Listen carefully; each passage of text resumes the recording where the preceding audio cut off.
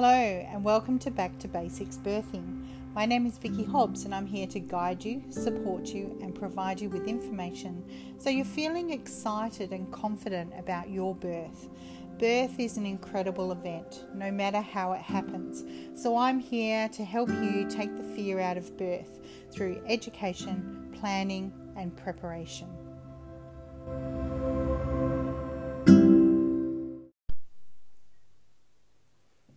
Episode 15, Protecting Your Rights, Part 2.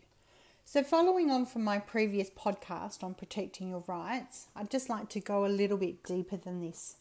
When women experience what they consider to be a bad, difficult, disappointing or traumatic birth, it's important for them to be acknowledged and her feelings validated, because this just doesn't go away and they just can't get over it and move on. We know that the way a woman is treated during pregnancy, labour and birth can have a huge impact on her postpartum experience. And so we have to protect the mother and her emotional health. A healthy mother makes a healthy baby. When a woman has suffered during childbirth, she may not seek help for years down the track due to a number of reasons. But regardless of when she seeks help, it is crucial for her to find that help and support and her allowed to be listened to, which will then start that healing process. Melissa Bruin and Debbie Gould are the founders of birthtalk.org, and they co-wrote the book How to Heal a Bad Birth, which has gained recognition around the world as a starting point for women to heal their birth trauma. So I really encourage you, if you've had any kind of birth trauma, to grab this book, How to Heal a Bad Birth, by Melissa Bruin, B-R-U-I-J-N, and Debbie Gould, D-E-B-B-Y-G-O-U-L-D. And their business is birthtalk.org. So this book is about helping women identify and understand why they feel their birth was traumatic, making sense of what happened and ways to make it better next time if the woman plans to have more children. Again, what constitutes something bad or traumatic for one woman may be completely empowering and wonderful for another. Most times though, if a woman feels respected, safe, included, nurtured, listened to, and all her questions answered, supported by all those in her birth team, and felt the experience was one of her birthing her baby rather than birth being done to her, this makes a huge difference to her level of satisfaction. If a woman is faced with fear, guilt, helplessness, and even horror, particularly during her most vulnerable moments in labour, then this may have a profound effect on her postpartum period and her future. From a clinical and even community level, leaving the hospital alive with her baby meant that she was successful, and that's all that matters. A traumatic birth doesn't have to be one where the baby dies or the mother and baby sustain injuries. When birth doesn't go to plan, some women can feel like a failure, that their body failed them, or perhaps they didn't prepare enough, or that they should have attended classes instead of just reading a book, or they should have done this, or they should have done that. They feel sad that they didn't get the experience that they hoped for, and they may also feel anger towards the support team for not helping her to have the birth that she wanted. They feel that they weren't listened to or respected when it came to their birth, their body, and their baby. They feel that they were just the incubator of that baby. Their feelings, their wants and needs just didn't matter. All that mattered was a healthy baby. Their rights were stripped away from them. So let's take a look at those organisations that protects the rights of childbearing women here in Australia. So we have RANZCOG, the Royal Australian and New Zealand College of Obstetricians and Gynecologists. They're the governing body responsible for training and examining obstetricians and gynecologists in Australia and New Zealand. Now, as I was reading through their guidelines titled Consent and Provision of Information to Patients in Australia regarding proposed treatment, I came across the section titled Duty to Inform of Risks. And this is on page 4, paragraph 2 of those guidelines. And I found this really interesting because I've never come across a woman who has said her care providers explained the alternatives to the treatment. Now, wouldn't that change so many birth outcomes today? It sure would, and this is what we should be striving for. And here's an extract from that document. While the doctor is not required to burden a patient with unwanted information, the doctor is still obligated to explain the procedure to the patient, at least in broad terms, the alternatives to the treatment, the likelihood of a satisfactory outcome, and the more serious and common possible side effects or complications. Information should not be withheld from a patient unless the doctor believes that the patient's physical or mental health could be seriously harmed by provision of the information.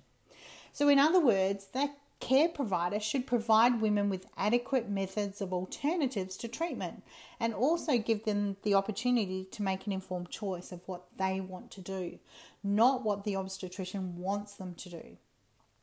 Now, we also have the National Guidance on Collaborative Maternity Care, and this guideline was released by the Australian Government, the National Health and Medical Research Council, Department of Health and Ageing. And in this document, it clearly states a woman decides who she involves in this decision-making process, be it a health professional, partner, doula, her extended family, friends, or community. So in brackets, I've indicated that's box 2.2 in that document, and should be free to consider their advice without being pressured, coerced, induced or forced into care that is not what she desires. And this is referenced by McLean and Peterson, 1996. Women have the right to decline care or advice if they choose, or to withdraw consent at any time. Therefore, if a woman declines care or advice based on the information provided, her choice must be respected. Importantly, women should not be abandoned because of their choices. And the reference there is the FPA Health and Reid 2006. We also look at the Australian Medical Association, so the AMA. Even the Australian Medical Association has its own position statement and ethical guidelines surrounding maternal decision making. Please make sure that you print out a copy of the AMA guidelines. And if you don't know where to find those, just send me an email, vicky@vickyhobbs.com, and I will happily share that with you. I want you to print out a copy of the AMA guidelines and attach them to your birth plan, so your care providers know that you know your rights when it comes to consent of treatment and recommendations. And this is what those guidelines say.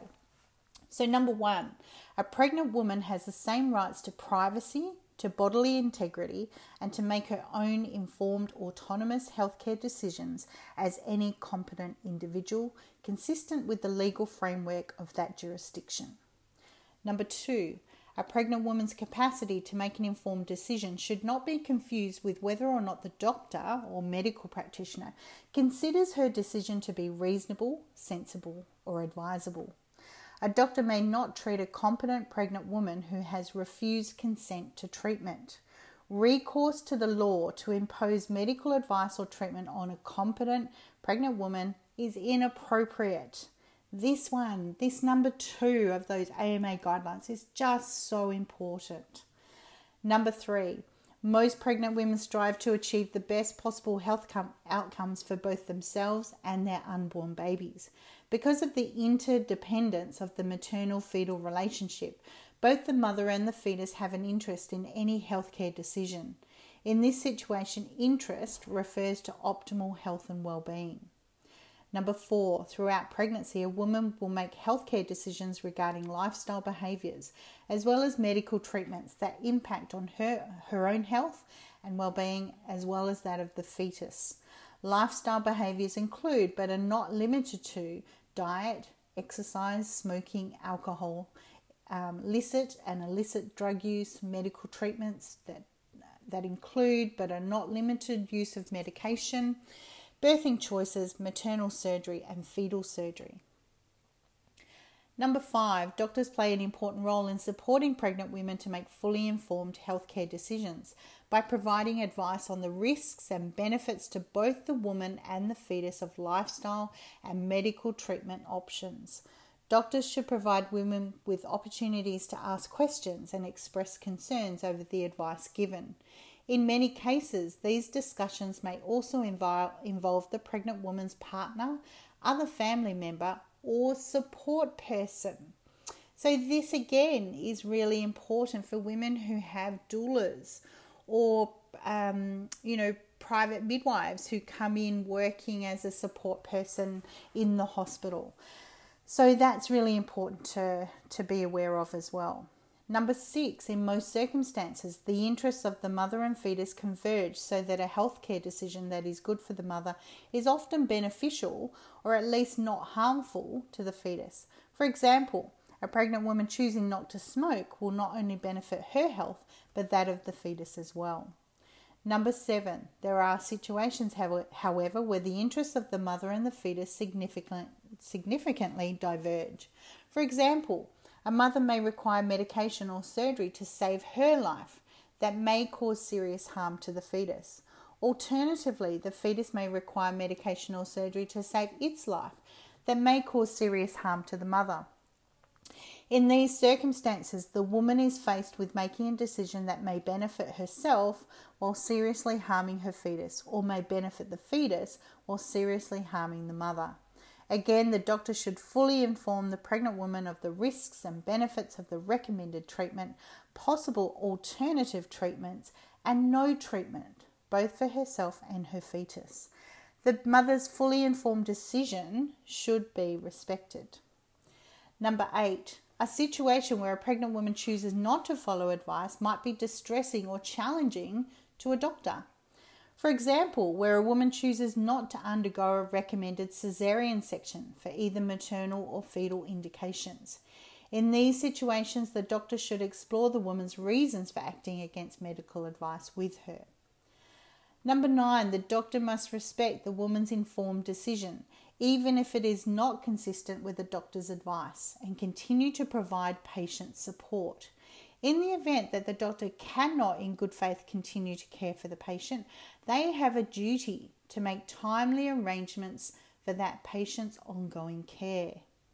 Number 10, if a pregnant woman's decision-making capacity is in doubt, the doctor should ensure that she is assessed as soon as possible. If a pregnant woman is considered to lack decision-making capacity, referral through the appropriate guardianship mechanism should be initiated. So these guidelines are just so incredibly important when it comes to the rights of childbearing women here in Australia. So I really, I implore you to have a look at those guidelines, print them out, have them with your birth plan so that, your care providers can see that you're educated, that you're informed, that you know what your rights are. And here clearly are the guidelines that have been issued by the Australian Medical Association.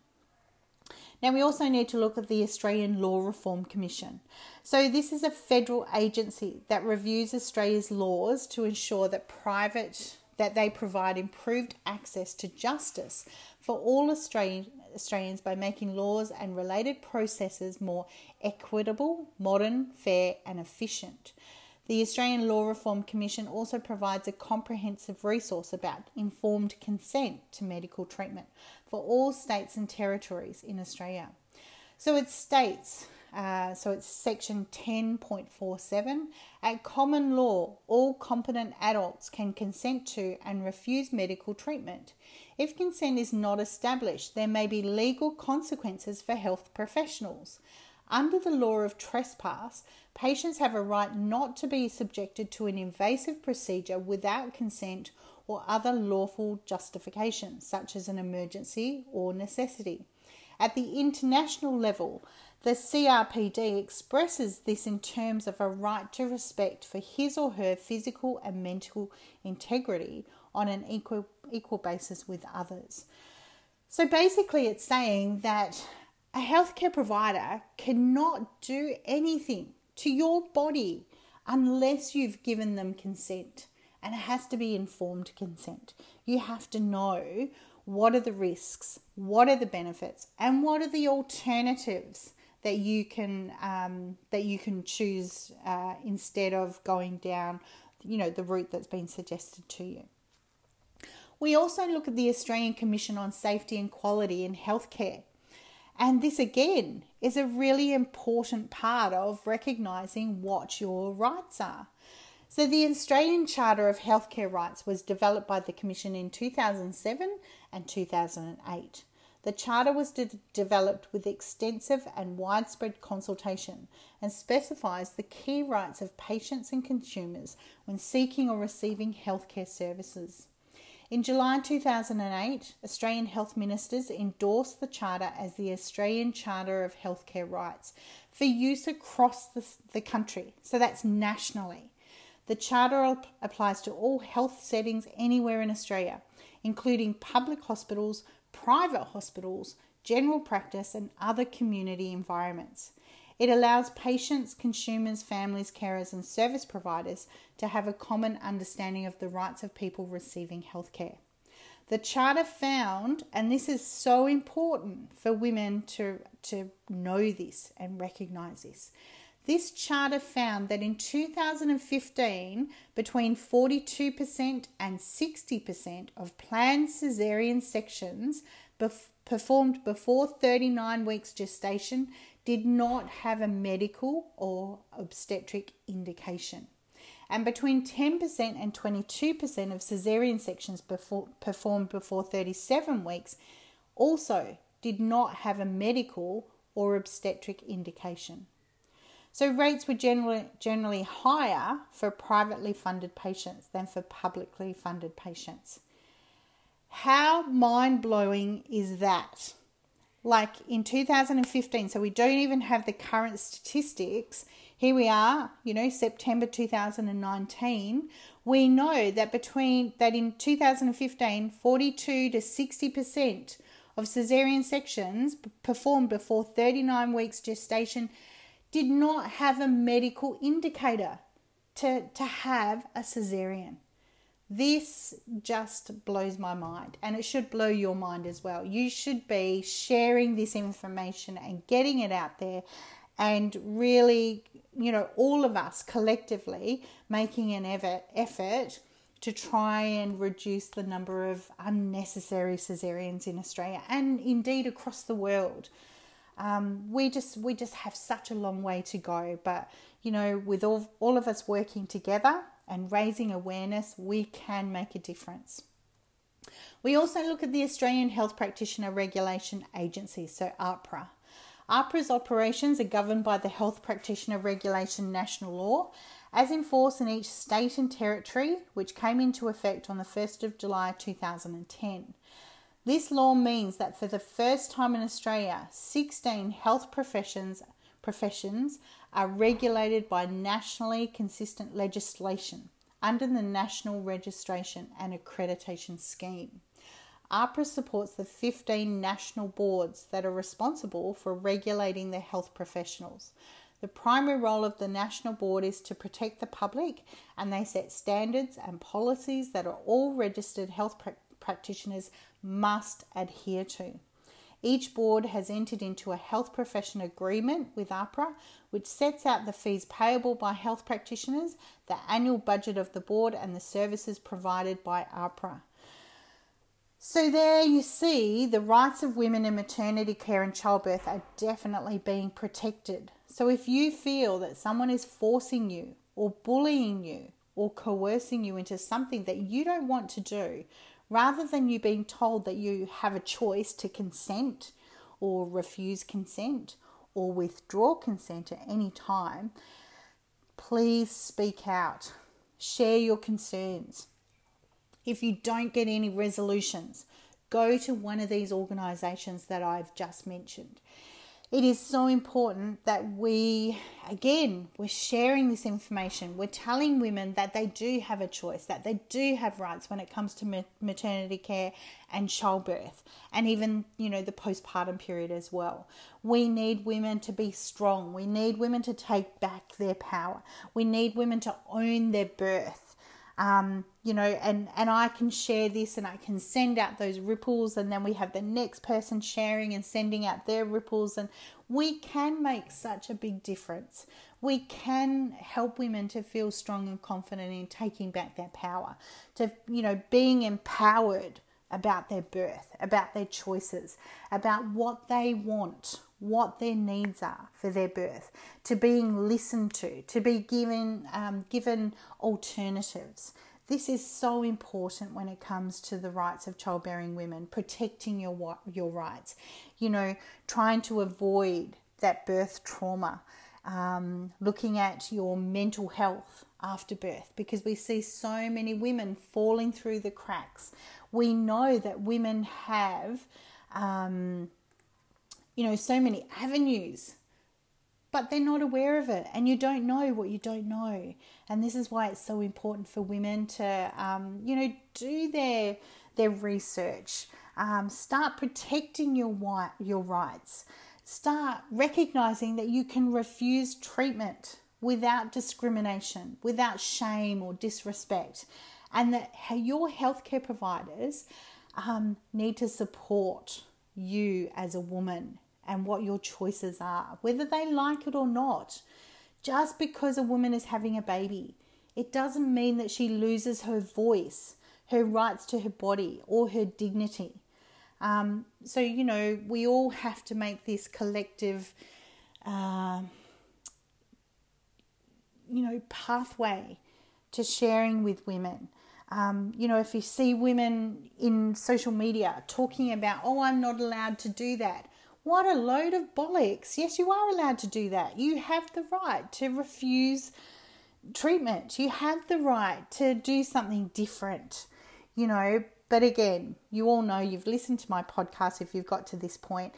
My favorite saying is that, yes, we all have choices. And with choices comes responsibility and consequences. You have to own your birth. So you have to own those consequences, whether they're good or bad.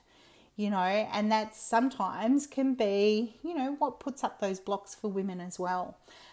If something does go wrong, could it have been different if they followed what their practitioner was suggesting to them? But we also see women who follow the advice of their practitioners, and then they lead into, lots of interventions, lots of, consequences that have seen their birth deviate and not be really positive, and then lead to cesarean, and that can be really traumatic for women as well. So I guess, just in closing, I really want you to have that knowledge. I want you to have that education. I want you to feel strong and confident about your body, about your baby, and about your choices. You have a choice. Just because you're having a baby, it doesn't mean that you have no choice. Thanks for listening.